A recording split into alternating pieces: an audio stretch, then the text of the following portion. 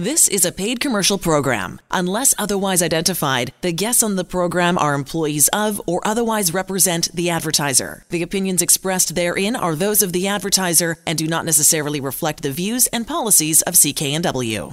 Disability Law Show every week. Good to have you along. Martin Willems, of course, courtesy Samfiru Tumarkin LLP, the most positively reviewed law firm in the country, doing all the heavy lifting, answering your emails and any questions that come through over the next hour. You can always reach out, by the way, anytime, not just while we're doing the show.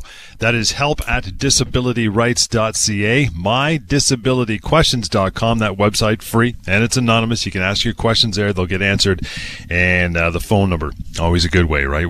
1-855-821-5900 is the way we'll do that. We'll get to some emails here in just a bit. But you had a interesting thing to kick off the show today with Martin about a question from a lawyer, I believe. What was that all about? Yes. Thanks, John. Interesting that I get inquiries from lawyers more and more these days. This one was from somebody in Vancouver. And I think she said to me, she says, I'm a lawyer and have been on disability for 4 years, meaning that she's been receiving disability benefits, I suppose. Mm-hmm. The insurance company has now denied my benefits as it says I am not properly being treated for my mental health illness.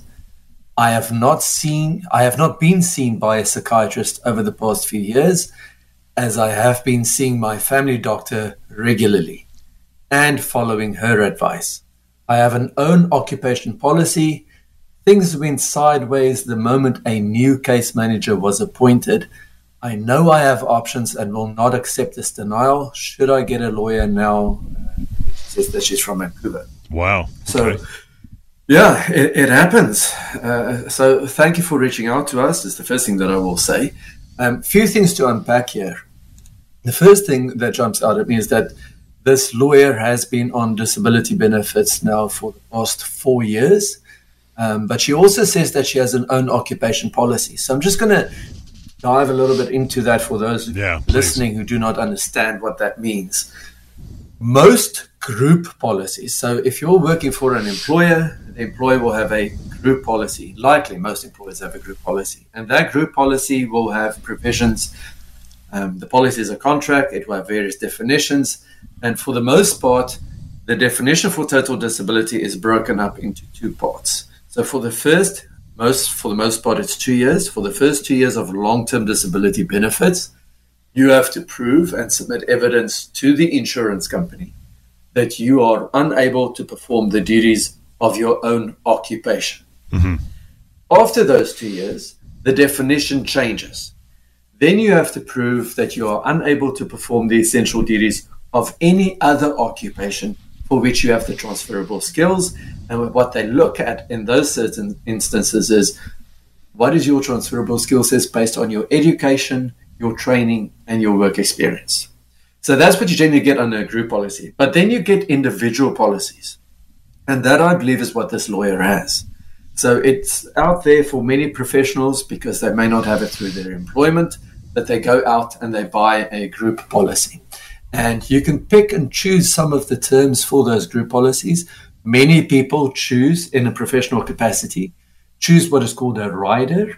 And that rider provides then that you can choose to purchase at a bit of a higher premium coverage that prevents the insurance company from having the definition changed to that of any occupation, which means then that if you were to become disabled at the age of 30, for example, that for the next 35 years, if the policy goes to the age of 65, you only have to prove that you cannot perform the duties of your own occupation versus any other occupation. So what we have here is an own occupation policy.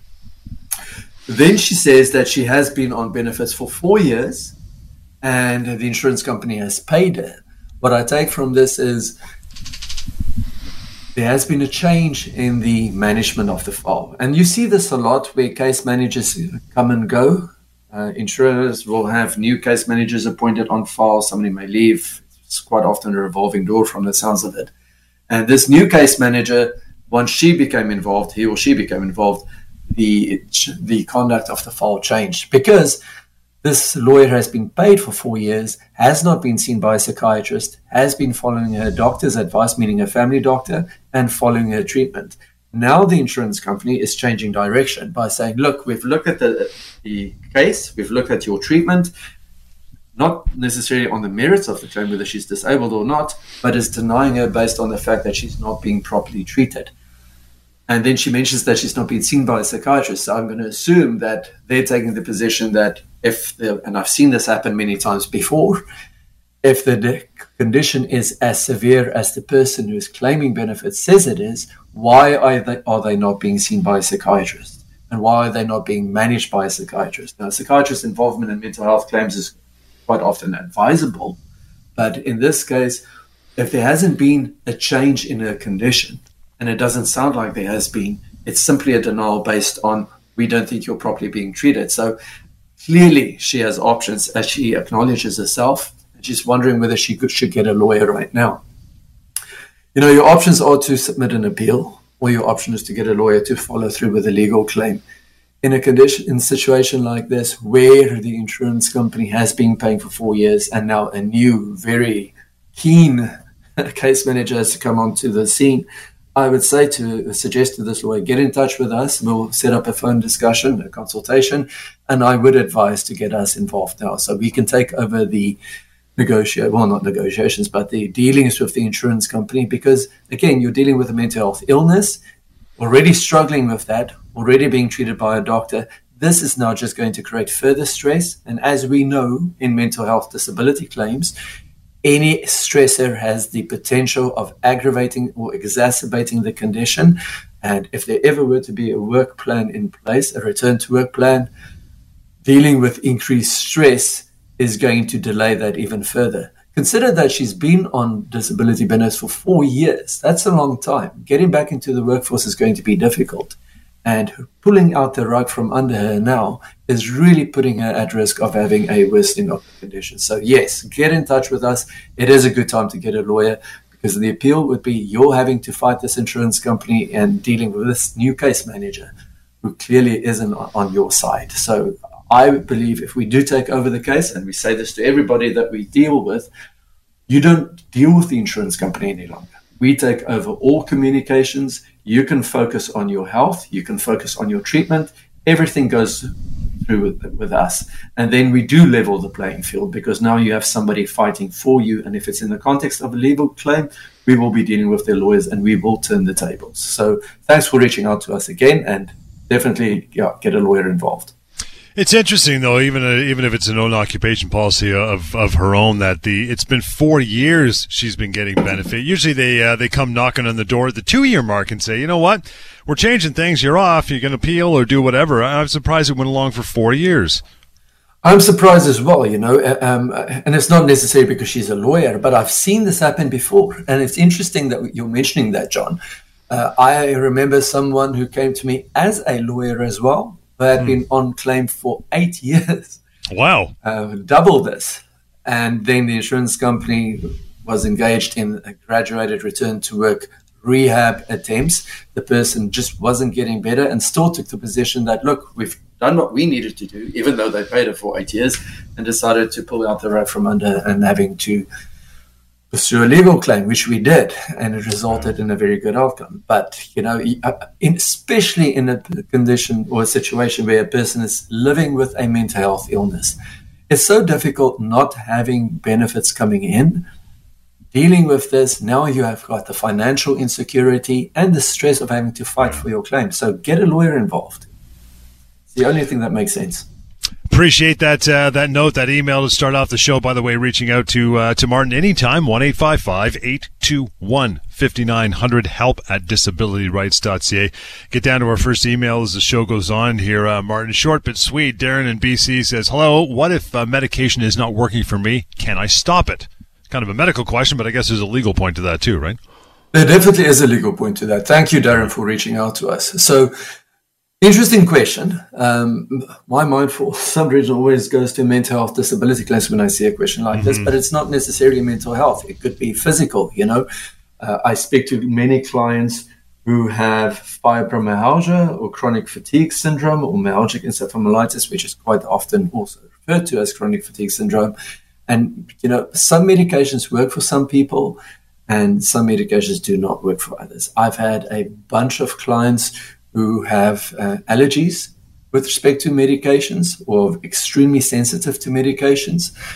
So what happens, for example, if you would speak about a mental health disability claim, antidepressants, and there are so many of them out there, don't work for every person. So in a situation where a psychiatrist is involved, quite often the psychiatrist would try a medication.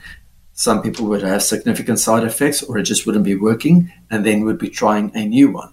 So in the situation where Darren is saying, this medication isn't working for me, it's quite cryptic. I'm not sure what the exact circumstances would be, but can he stop it? Of course, I'm not a medical doctor, and neither is the insurance company. Right. So the first thing to say is, Darren, go speak to your doctor. And I'm not sure if it is a mental health illness or a physical illness or whether there's a specialist involved, but that's where you should go. The legal ramification, of course, would be if Darren just suddenly stopped the medication without having a discussion with the doctor, without there being any notation made in the clinical entries as to that there was a discussion, because the safest thing to do is to follow the treatment advice of the doctor. And if it's not working, speak to your doctor, tell your doctor that it's not working, and the doctor may have something else in mind. For example, with mental health, it may go towards counseling, or it may be a new type of medication. But don't simply just not do it and not have a discussion with your doctor, because the insurance company quite often will jump on that and say, under the terms of our policy, you have to be under the appropriate medical treatment plan. And by doing this, you're now breaching your obligations, and now we can deny your claim. And you want to prevent that. So as we always say to clients, speak to your doctor on a regular basis, follow your doctor's treatment advice, and make sure that everything is noted in the clinical entries so that there's a paper trail of the discussions that you had with your doctor and the treatment that has been recommended. And with that, we will take our first break and get right back to it. In the meantime, you want to get a keyboard happening or your smartphone, send an email along. Questions for Martin anytime, not just during the show, anytime, is help@disabilityrights.ca. There's also another option, and that's called mydisabilityquestions.com. That one's a beauty because it's free, it's anonymous, and it's a chance for you to search for a question similar to yours if it has been asked and answered in the past. Good, save some time. If not, you can leave your questions there, and they will get taken care of. mydisabilityquestions.com, no problem. That and the phone number, of course, anytime, 1-855-821-5900 is the way to do that, and we'll continue. Lots more Disability Law Show is on the way.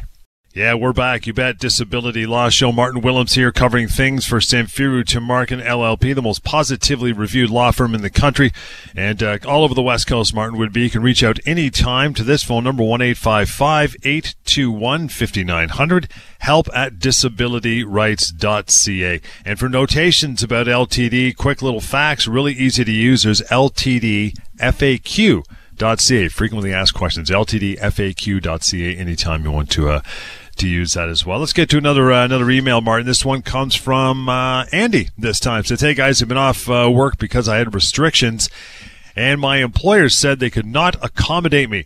The insurance company has been paying me disability benefits, but is cutting me off after it paid me for 2 years. As they say, I can go work in a different job, which is not physical, so I have to quit my job. Will my employer pay me severance, as the insurer is basically forcing me to get another job?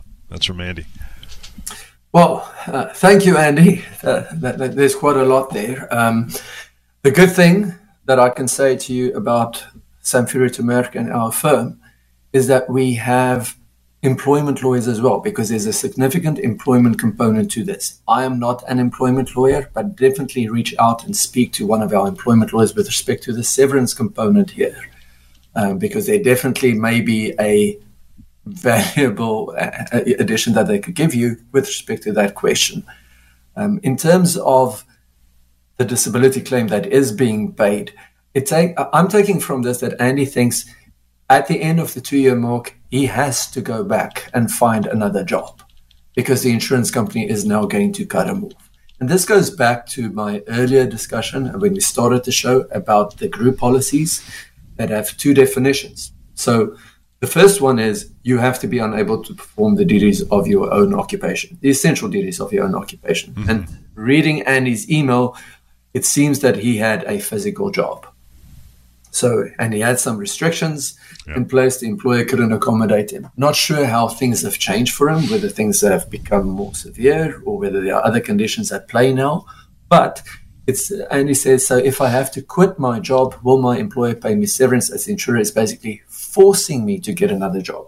Nobody can force you to get another job, Andy. The situation here is, and the question is, are you still disabled from performing the duties of another occupation? Right. And that doesn't necessarily mean that it's any occupation that you could imagine under the sun. It has to be something for which Andy has the transferable skills based on his training, his education, and his work experience.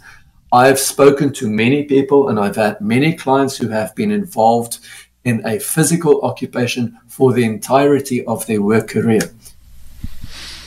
The evidence then is that the person cannot perform the physical duties of that occupation. And then at the 2-year mark, the insurer often says, look, we understand that you may not be able to do a physical job, but we think you can do something else.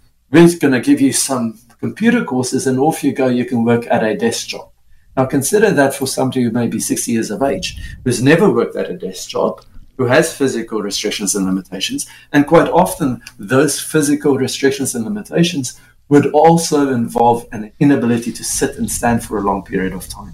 With chronic pain, things becoming worse, affecting their cognitive faculties, their concentration, their focus, their memory. So it's a much more complex thing than to say to somebody, look, you were working in a physical position, just go work in a position where you can do a sedentary occupation, where you can just sit and work on a computer. So, Andy, please do not quit your occupation or your job. Firstly, speak to an employment lawyer as to what your rights are with respect to your employment and whether there would be any severance payable. And secondly, go speak to your doctor.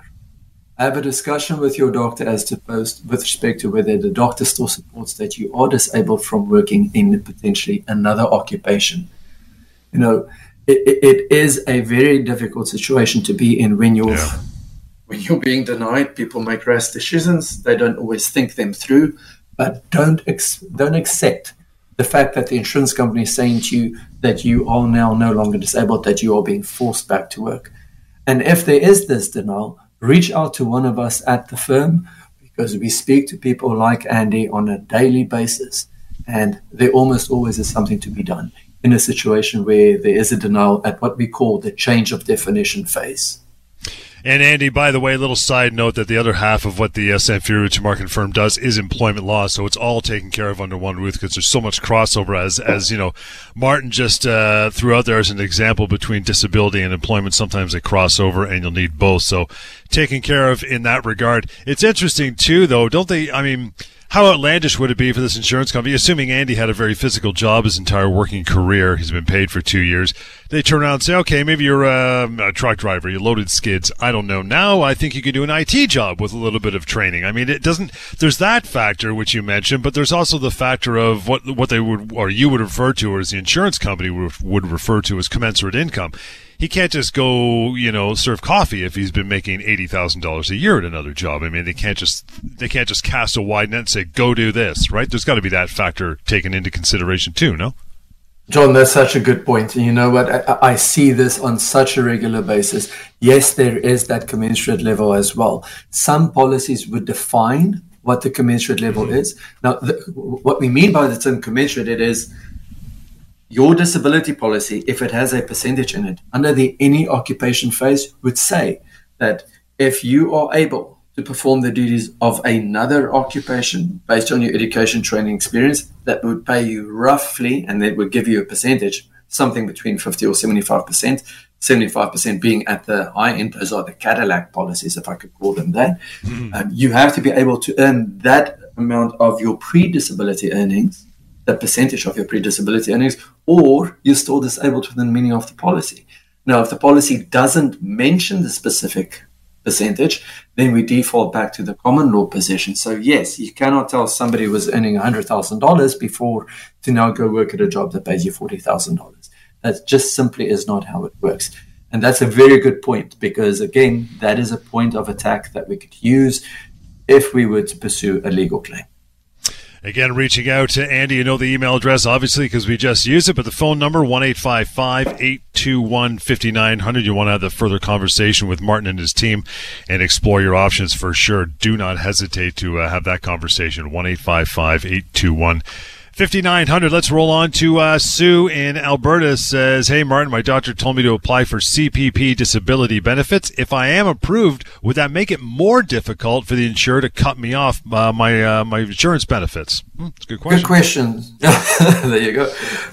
Thank you for reaching out, Sue. And you know what? I say it's a good question because I get asked this question many, many times. The first thing that I see here is the doctor is telling you to apply for CPP disability benefits. The definition for CPP disability benefits, in order to get those benefits, is number one, you must have made sufficient contributions to the CPP plan, and secondly, there's a medical requirement, and that is that you must have an illness or a condition that is both severe and prolonged to the extent that it prevents you from engaging in any gainful occupation. That is the literal definition. Mm-hmm. Now, consider what I just said. A condition that is severe and prolonged, that it prevents you from engaging in any gainful occupation. So it seems that it casts a very wide net, if I could use your phrase, John, from occupations that you would be unable to perform. And if Sue's doctor is recommending that she applies for CPP disability benefits, does that not tell us that the doctor, based on his interactions with Sue, feels that she can no longer work in any gainful occupation and that her condition is both severe and prolonged? So it's not surprising that people would ask this question. If my doctor feels this way, and more so if the government actually even accepted that claim for CPP disability benefits, in other words, they're accepting that my condition is so severe and it is prolonged, meaning that it extends in the foreseeable future, that I cannot work in any gainful occupation. Why on earth would an insurance company then say to me, look, we've looked at this claim, we think you can go work in another occupation? So it's a very valid question. The difference and the unfortunate the reality is that I have seen many cases denied at this juncture, even in the context of CPP disability benefits being paid. And the insurance companies would often say to me, look, we look at things differently. We may take into consideration a doctor's opinion as a factor, but we do not need to rely on what that doctor says. If you look at it academically, I suppose that's a true statement. Yeah. But in reality, of course, they have to consider what the doctor says, because the doctor has the benefit of making an informed decision because the doctor sees this person, like Sue, on a regular basis. The doctor sees the struggles and the restrictions and the limitations that a person like Sue has, where the insurance company is literally just speaking to her on the phone and sometimes would have a internal doctor review the medical information on file, not having the benefit of having spoken to Sue, having seen her, having assessed her or examined her. And yet, in those circumstances, quite often, that internal doctor may say, look, I've heard what this doctor has to say, but I disagree. Now, who has the benefit of making an informed opinion here? Of course it is the treating doctor and not the person who has not even seen Sue. So when cases are denied in a situation like this, where CPP benefits are being applied for or already being approved, people are mad. And I understand why they are mad, because they're so surprised, they're so outraged as to why their claim has been denied. So your question to me is, does it make it more difficult for the insurance companies? One would hope so, but in reality, not necessarily. So, Sue, if your claim is denied and your doctor is recommending that you apply for CPP disability benefits, please reach out to us because we can assist you. I cannot see how this situation is going to turn out in a more positive way if this insurance company denies the claim and we don't get involved. I know we got to break in a couple minutes, but they're really, we've discussed in the past, Martin, too, is applying for CPP, and then if you're lucky enough to receive CPP disability, there's no harm in it. Number one, because it's a tougher test. So if the government approves you for benefits, it's going to be a tougher argument for the insurance company. Number two, if the insurance company does end up cutting you off, you have an income. Number three, if you don't apply for it anyway, there's a good chance the insurance company is going to estimate what you might have gotten on CPP regardless and deduct that from your income, right? So there's there's three good things, reasons to apply for and hopefully get it, right? Definitely, because once you've applied for CPP, number one, you have a doctor's support to show that you cannot work in another occupation, any other gainful occupation. And you're right on that point, that if you're approved, you're going to get some income coming in. If the insurance company denies your claim, you will still receive this. It doesn't happen often, very, very seldom, that Service Canada will decide to reassess a claim where a person is receiving CPP disability benefits. Of course, if things do change in the future and you are able to go back to work, then you have a duty to inform Service Canada that, look, I'm now going back to work, because you cannot receive CPP disability benefits and work where you're making more than roughly $6,000 a year. But it is a good thing to do. And you're right, the insurance companies quite often, especially if it goes into the any occupation phase and you're refusing to apply, the policy does allow the insurer to estimate the amount that you would have received and to deduct it from your long-term disability benefit. And with that, we will take a short break. More emails and questions on the way. You can always contribute to the show. Love having you on by name. Anyway, you can do that, and we'll get it out on air sometime during one of the shows for sure. That is help@disabilityrights.ca. That's the email address that Sue used, and we'll get to Michael's here in just a minute. That and the phone number to reach Martin and his team anytime, 1-855-821-5900. We'll continue. This is the Disability Law Show. Welcome back, Disability Law Show. Thank you for hanging in for the hour of the show. Reaching out to Martin Willems anytime, courtesy Samfiru Tumarkin LLP. They are the most positively reviewed law firm across the country. How about that? The reason being is because they'll be all over your case and your needs. You just need to reach out and ask your questions for sure. Help@disabilityrights.ca. Help@disabilityrights.ca through email, and the phone number 1-855-821-5900. And frequently asked questions, you have many. There's a website built for that, really simple to use and navigate, ltdfaq.ca as well. As promised, Michael, thank you so much for hanging in there, and appreciate your email. Writes in from Alberta this time. Martin says, hey guys, my company wants to terminate my employment. I've not been working for the past 4 years and have been receiving disability benefits during that time. I'm still receiving LTD benefits. If my employer terminates my position, does that mean the insurance company will also cut off my benefits? We get this question every week from people, especially in the current state of things. What do you think, pal? Again, it's a good question. You're so right, John. I get that question from people who phone me on a regular basis. Mm-hmm. You're going to hear something from me that I say every week. Your disability benefits stem from insurance coverage. And that insurance coverage is based on a policy. And the policy is something you likely have through your employment with an employer. The policy is a contract. If there is an insurance company involved, which is the underwriter, in other words, the entity that is legally and financially liable to pay you the benefits, they will be looking at the contents of that policy, the provisions of the policy. What happened here is Michael went off work 4 years ago, or maybe more than 4 years ago, because there likely would have been an elimination period. And he's been receiving disability benefits ever since from the insurance company. Mm-hmm. When he went off work, he had coverage, of course, because he was working at the time. So I used the term that his claim vested at the time when he had coverage because he was working at the time.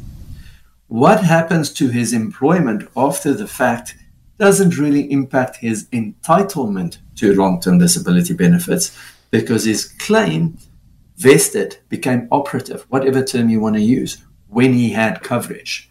If his employer terminates his employment, will that have an effect on the insurance benefits that he is receiving to the extent that the insurance company can now also terminate his benefits? No.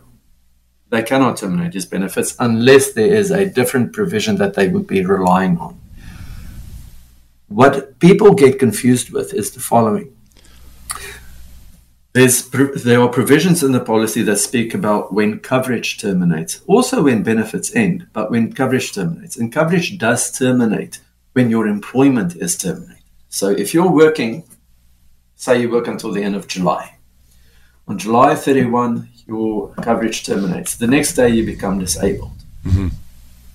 You're not covered because your employment terminated and your disability coverage ended, if that is the circumstance. Right. But if you've already been receiving benefits and your employment then terminates after that, you go back to the wording of the policy. And the wording of the policy is what defines your rights and also your obligations.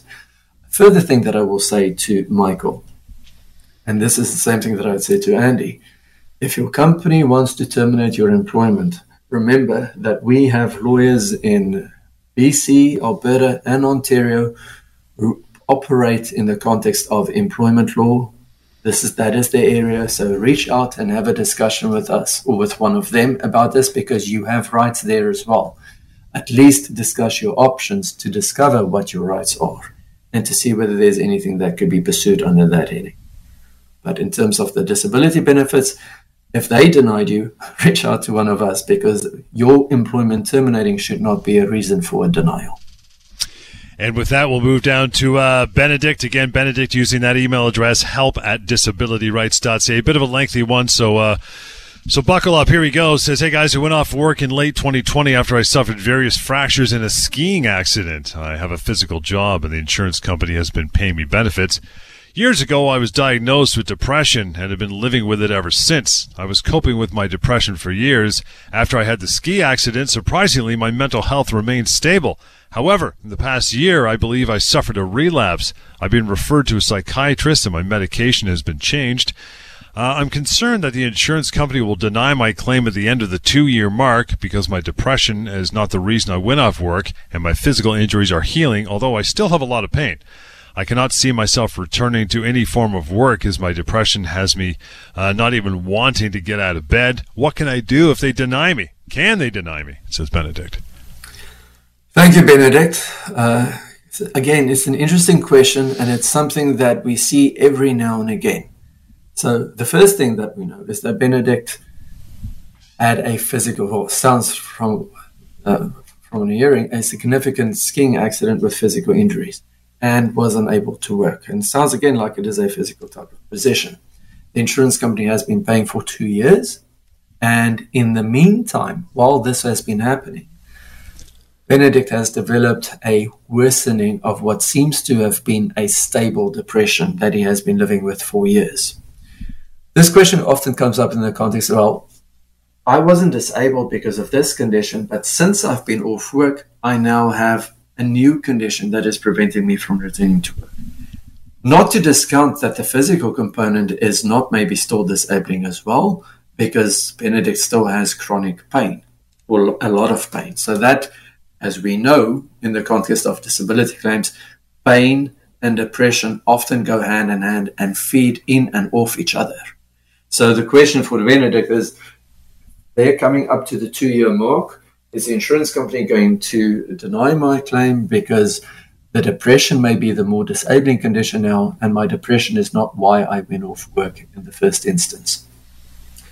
Disability policies, as I said before, are contracts. So what we should remember is, in the context of a disability claim, we're looking at not the reason why you're disabled necessarily, but what is your functional impairment? Are you unable to work because of a condition or an illness? And it's not determinative that the depression became more disabling during the time frame that Benedict was already receiving disability benefits. So no, they cannot deny you based on the fact that the depression arose while you were not working and while you were still receiving disability benefits. I would advise strongly to get your doctor on board as well. And it sounds like the doctor is quite on the ball here, because you've been referred to a psychiatrist and the medication has been changed. So in the context of a disability claim, again, the question is, are you unable to perform the duties of any other occupation based on your transferable skill sets? And with depression that is worsening, medication that has been changed, you quite often would have an inability to focus, concentrate, poor memory, inability to handle any stress. And on top of that, Benedict is still recovering from significant fractures due to a ski accident. So I'm confident that, from what I understand, Benedict will still meet the definition of total disability within the meaning of this policy. And again, if the insurance company were to deny his claim, reach out to us, because these are the types of cases that we see regularly and that we help people with, because we take over the communications and we will fight for your rights, Benedict. Benedict, appreciate you reaching out. We'll take a short break, try to get a couple more in with the remaining minutes of the show. If you don't get your email read out on the show, you can still send it along anytime and have it taken care of privately, of course, and discreetly. 1-855-821-5900, the number, and that email address is help@disabilityrights.ca. Short break, and back with more. Disability Law Show continues. Hang on. Yeah, this is the Disability Law Show every week. Good to have you along. Martin Willems is here. Samfiru Tumarkin LLP. Reaching out to Martin anytime. 1-855-821-5900. help@disabilityrights.ca. All the way from BC. Want to get to Mandeep's email. Says, hey guys, I paid into critical illness for years. I've been diagnosed with MS, but the insurance company has denied my claim, saying that MS is not covered as a critical illness in the policy. I don't understand why, as I understood that MS was covered critical illness. Does this make sense? Says Mandeep. Mandeep, thank you for reaching out to us. So, critical illness, obviously not the same thing as long-term disability benefits. Some people choose to buy critical illness policies or may have some critical illness benefit, normally at a lower coverage amount, through their employment. And as I said with LTD policies, critical illness is also based on a policy, which is a contract. And when you're dealing with critical illness, the critical illness policy will define which medical conditions qualify as a critical illness. Now, the difference here is critical illness, other than LTD benefits, is a one-time payment. So if you have been diagnosed with a critical illness that meets the definition of the defined critical illnesses in the policy, the insurance company must pay to you a one-time benefit. And I have seen this particular circumstance as well before, meaning that a person may reach out to me saying that my doctor has diagnosed me with MS, which is multiple sclerosis, which invariably you will find as a covered critical illness in a critical illness policy. But the insurance company is not paying benefits to me. Now, as a layperson, I get that this would be a difficult thing to comprehend, and for lawyers as well, but you have to go and look at what the policy says, because these conditions are defined in the policies in a particular way. For example, sometimes people would be diagnosed with cancer, but the type of cancer or the progression of the cancer does not meet the definition of critical illness in the policy, meaning how cancer is defined. Multiple sclerosis, though, is a different situation, right? I have seen cases where the MS claim is denied, as I said before, because the person may not have had met the criteria as it is stated in the critical illness policy. I would suggest to Mandeep, when you ask, does it make sense? Reach out to us, because what we do when clients reach out to us is we review the claim, we review the medical information, we review the policy. And when I review cases like this, I'm going to be looking at what does the policy say and what does the medical evidence show. If there is indeed a diagnosis of MS, it may be worthwhile having a discussion with the neurologist who made that diagnosis and have the neurologist review the denial letter to understand why the claim was denied and to see whether the fact pattern, meaning the medical information that led up to the diagnosis, actually does meet the definition within the meaning of the policy. Another thing to mention is, if the MS diagnosis does not meet the definition at this time, it may meet it at a later stage, because quite often with critical illness policies dealing with MS, you may need more than one MRI, or you may need to have had one or more incidents of flare-ups during the course of the MS diagnosis. So again, it sounds very complicated, I'm assuming at times, but it's much easier if we have a review of the policy and a review of the medical information. So Mandeep, strongest advice to you is reach out to one of the lawyers at my firm and we can review the policy and the medical information. Appreciate it, Mandeep. You got the email. Here is that number again, 1-855-821-5900.